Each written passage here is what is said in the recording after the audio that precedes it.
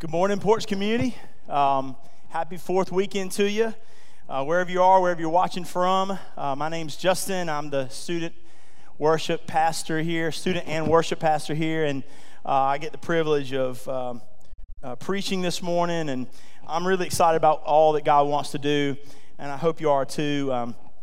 If you're just checking us out for the first time online, we want to say a special welcome to you. We love you, and we're so glad that you've decided to be with us today. There's just something about this holiday that brings out a lot of nostalgia for me, right? I think of all the great sights and smells and sounds of summer and being on the lake with my family, grilling out, of course, watching fireworks.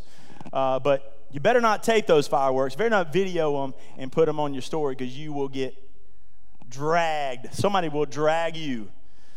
There's a warning like, oh, we don't want to see your firework videos. So just fair warning, if you posted them, that's all. That you do you. But people will roast you for those firework videos. Anyway, of course, one thing that brings out a lot of pride in me for this particular weekend, this every year, is thinking about our servicemen and women who've served and fought and died for the freedom that we have here in this country. I think of both my grandfathers, both of whom served in the military in World War II, and many other relatives and friends who have given their all to defend our country. And so I'm very proud of them and how they've served, and I'm proud to be associated with them, and I hope you are too. But that brings up a little conundrum for me, and certainly for anyone who calls himself a Christian, a Christ follower, and it's this. Where do I find the balance between my love of country, my love for my country, and my faith? Does national pride and patriotism ever run contrary to the gospel and to Scripture? Now, before you get mad at me, let me try to explain where I want to go this morning. I'm in no way saying that we should not be proud of the country we live in. Nor am I suggesting that we shouldn't love America, enjoy the freedoms someone else paid dearly for us. The question I'm asking this morning, are we sometimes susceptible to putting more emphasis on our national pride than on our eternal Savior? Does patriotism or love and pride of the country we live in ever come into conflict with the gospel? Does it? That's the question I'm asking. I believe there's a growing temptation in America to be more loyal to America than to Jesus.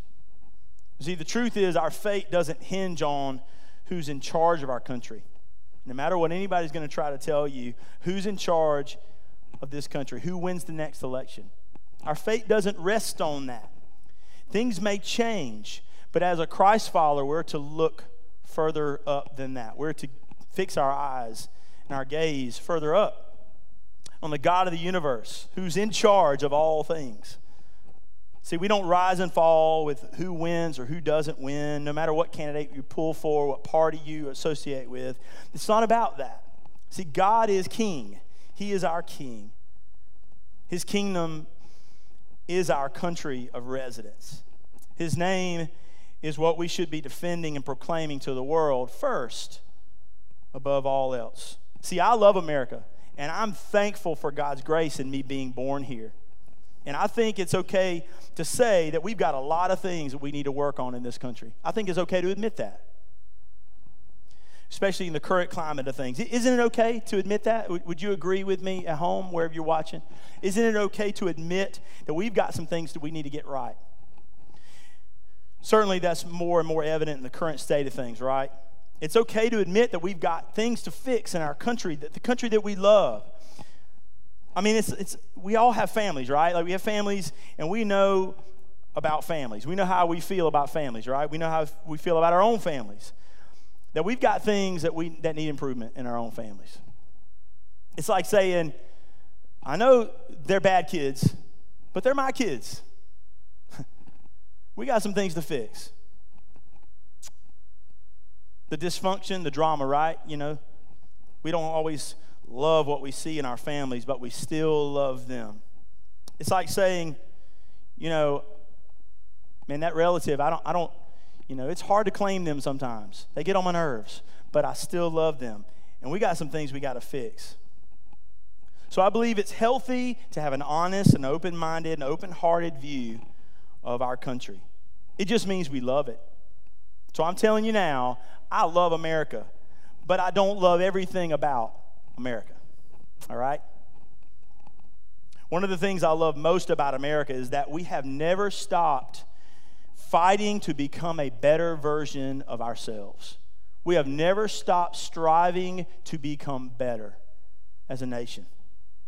We've always been able to look at ourselves and say, how can we be better? Through centuries of conflicts and protests and pandemics and racial inequality and even declaring war on itself, America has always had this great ability to be able to view itself objectively and be honest about what we can do to be a better version of us. And right now in our history, folks, it's one of those watershed moments where we're having to look in the mirror and see where we can be better. There's plenty of things we can be open and honest about in both a historical and recent past that put things in perspective and, to put it mildly, need a lot of work. They need a lot of work. Can we agree on that? I love this country. But I'm telling you now, I love Jesus more. My allegiance is to him and his kingdom first. Matthew 6:33, we could almost all quote it. It says, seek the kingdom of God above all else. Some versions say, seek first the kingdom of God. And live righteously, and he will give you everything you need. Seek the kingdom of God above all else, and he will give you everything you need. There's this great quote by Pastor Matt Chandler, and it says, the kingdom of God wasn't born on the 4th of July. I love that. In other words, God's kingdom before our own. If I'm being honest, the good old USA can become an idol. Patriotism and national pride can become idolatry. I mean, we like to say, God bless America, or America. But many times, America has become more prominent in the place in our hearts than God himself, than the person of Jesus Christ. We don't mean to do it. We're just sort of conditioned to do it. Red, white, and blue, we're proud to live here. But Scripture says, seek first the kingdom of God. Am I lifting up the kingdom of God and the person of Jesus higher than I lift up the love and the pride of my own nation? Philippians 2, chapter 2, verses 9 through 11. I want you to turn there with me if you have your Bible handy or your Bible app. This is what Paul is saying to the church. He says, therefore, God elevated him to the place of highest honor and gave him the name above all other names, that at the name of Jesus every knee should bow, in heaven and on earth and under the earth, and every tongue declare that Jesus Christ is Lord, to the glory of God the Father. There's this U2 song. I'm a U2 fan. There's a U2 song called October.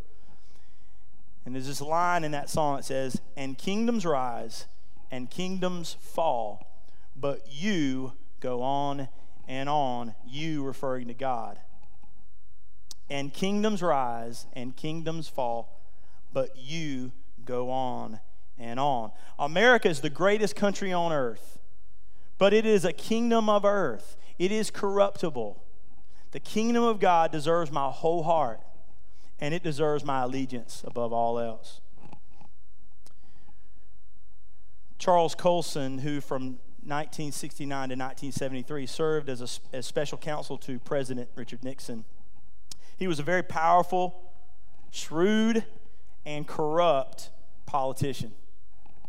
Colson was one of the key figures behind the Watergate scandal in the early 70s, and eventually led to the resignation of President Nixon, the scandal, in federal prison for Colson and some others. And while in prison, Colson accepted Jesus Christ as his Savior. And when he finally got out of prison, he spent the rest of his life serving the Lord and preaching the gospel all over the world. He died in 2012, and I want to share with you a couple of great quotes because no one seemed to have the insight quite like Colson, because he had spent time on both sides of this fence. National pride, being right there in the thick of things in the cabinet of President Nixon, and then coming to Christ, falling from grace, coming to Christ, and understanding the supremacy of Christ in not only our nation and our world. Here's a great quote that I love from him. He says, "I meet millions who tell me that they feel demoralized by the decay around us." Does that sound like that? This was written several decades ago. Does that sound familiar to now? He says, "Where is the hope? The hope that each of us have is not in who governs us or what laws are passed or what great things that we do as a nation. Our hope is in the power of God working through the hearts of people, and that's where our hope is in this country, and that's where our hope is in life." He goes on to say, "Christian patriots spend more time washing feet than waving flags." See, what he came to understand is the banner of Christ holds far more significance for me and for you than the banner of our country or any other. Are we willing to raise the banner of Jesus Christ higher than we raise the Star-Spangled Banner? I mean, seek first the kingdom of God above all else. King David wrote this in Psalm chapter 20, verses 7 and 8. He says, "Some nations boast of their chariots and their horses, but we boast in the name of the Lord our God. Those nations will fall and collapse, but we will rise and stand firm." We see here in the Psalms that even David, with his great sense of pride and devotion for his beloved nation of Israel, God's people, he still understood and did not waver from where his true allegiance was. The other thing I want to get across this morning, I want to touch on this morning, is the nature of freedom, right? We have great freedoms here in this country. Some are being stripped away little by little. I don't know if you've noticed that. But I've heard this said around 4th of July. We heard it said and quoted and posted that there's a freedom that we have that can never be taken away.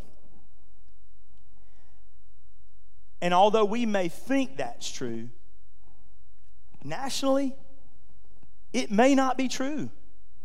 Just ask the Romans. Ask the Roman Empire. Freedom can be stripped away, even here in this great country. And we've seen little freedoms, little things that we've taken for granted, like you can go to the grocery store and not be afraid to get sick and die. Those things. Come into church. That precious freedom has been taken away for a time. Hopefully not for very much longer. But it is simply not true to say we have a freedom that cannot be taken away. On the earthly level, on the national level, it's simply not true. We don't know what's in store for us. We pray that God continue to bless us here. We pray that freedom will come in abundance for us. And we pray that people who've experienced inequality and persecution in this country for the color of their skin will find new freedom. But I'm telling you right now, the only freedom that cannot be taken away is the freedom we find in Christ. Galatians 5:1 says, "It is for freedom that Christ has set us free. Stand firm then, do not let yourselves be burdened again by the yoke of slavery." The only freedom that can't be taken away is that which we find in Christ. So back to the question I asked earlier, are we sometimes susceptible to putting more emphasis on national pride and patriotism than on our eternal Savior? Are we more apt to put emphasis on the kingdom of the United States of America, or whatever country you may reside in? If you're watching online overseas somewhere, we don't know, hopefully. Are we more apt to place emphasis on that than we are the kingdom of God. Does patriotism ever come into conflict with the gospel? How do we love our country in a way that pleases God and doesn't conflict with our Christian faith? The answer is this. Simply, I love America, but Jesus loves America even more. Really, let's break it down even further. I love people of every nation because Jesus loves them. And I love America not because it's perfect, but because it's not. I love America because it's not perfect. It's like a parent being the parent of a strong-willed child. That child gives me a headache. He stresses me out, but I still love him. There's some work that needs to be done, right? Can we admit, then not just say and stamp America on everything and go, God bless America, without really fully looking objectively at ourselves and as a country and saying, I love it, therefore I'm going to work to raise the banner of Christ and show my own country and live in such a way that my own country finds hope where it matters most, and the only place that it matters is in Christ. I love America not because it's perfect, but because it's not. Because I want to see this country get better. That's not blind patriotism.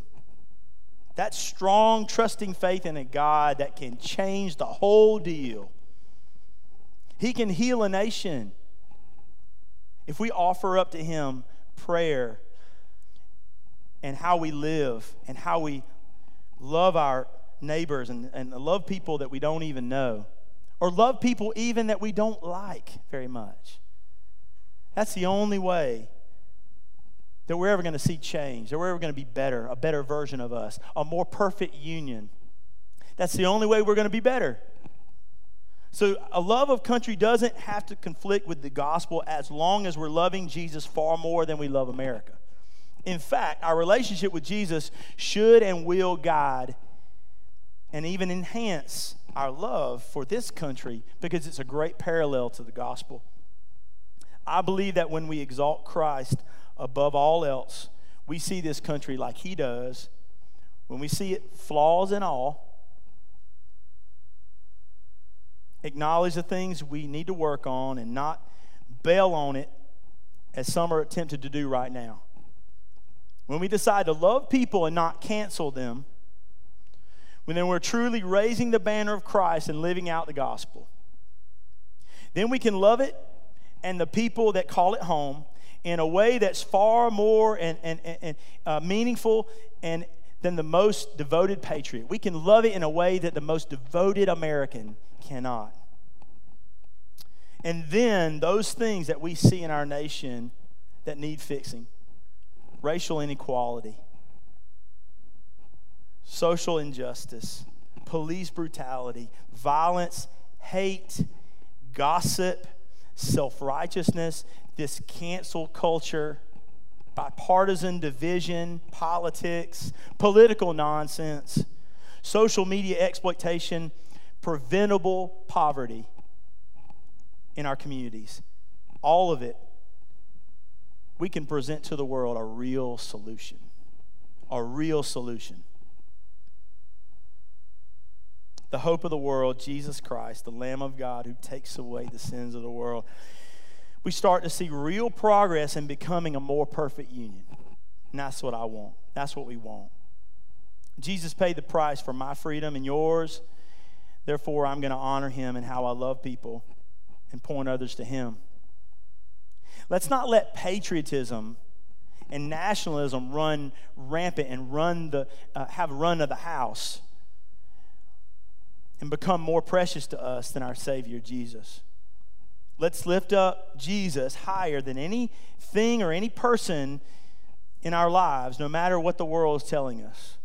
Let's pledge to wave the banner of Christ above all other banners, because the hope of the world does not rest in the United States of America.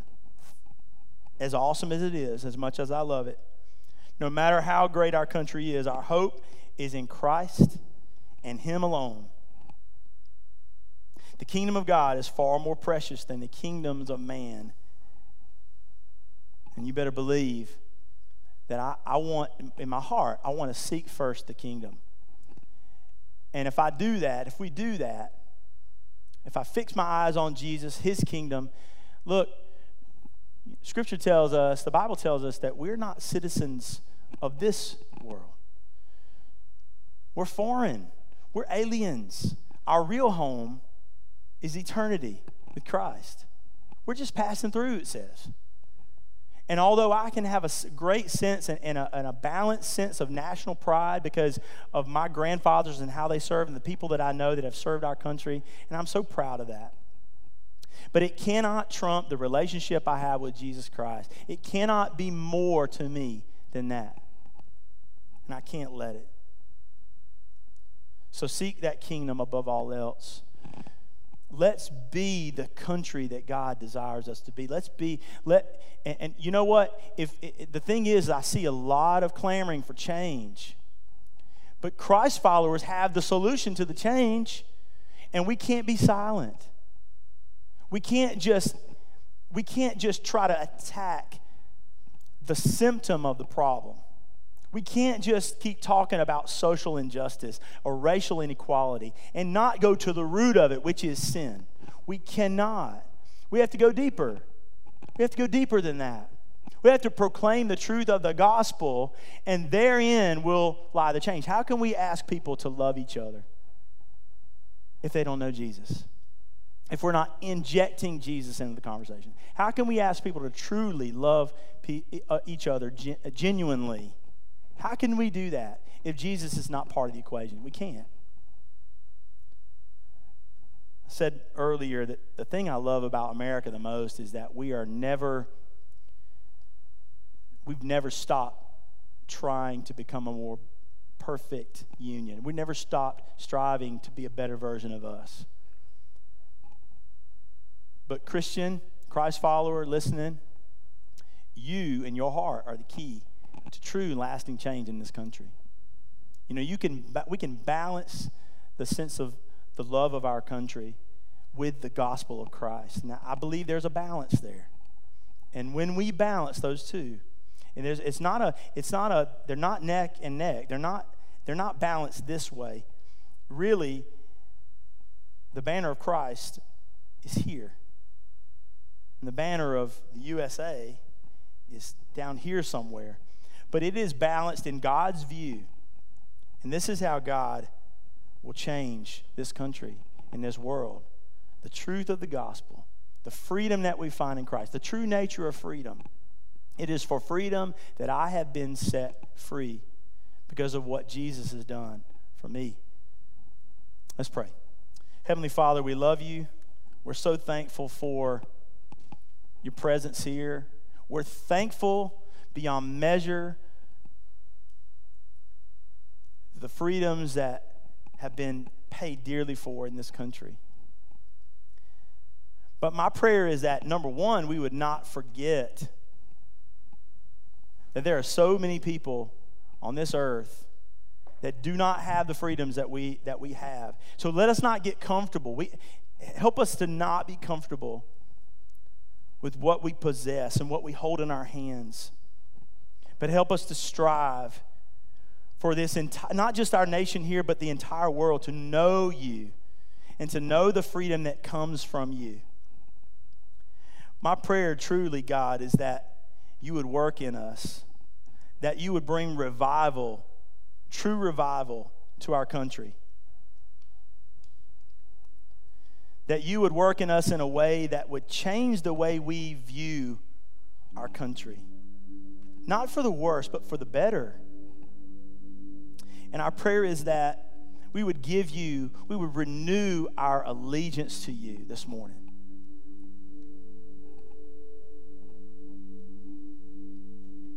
That if we need to push national pride and patriotism down a few rungs on the ladder and lift up the name of Christ even higher, if we are in need to do that, show us in our hearts, God. Show us the ways that we can live that out, that gospel message out in our daily lives. You're good, Lord Jesus. You're so good. And you've been so good to us. But I pray that we would live out, we would be a physical representation of the goodness of God. Because there is where we're going to have lasting change. And not only in our hearts, but in our country and our nation. We'll see healing begin to happen. We're not looking for superficial and temporary solutions. We're looking for a permanent, eternal one that is only found in you. Pray you'd have this time of worship as we respond to you. And it's in your name we pray. Amen.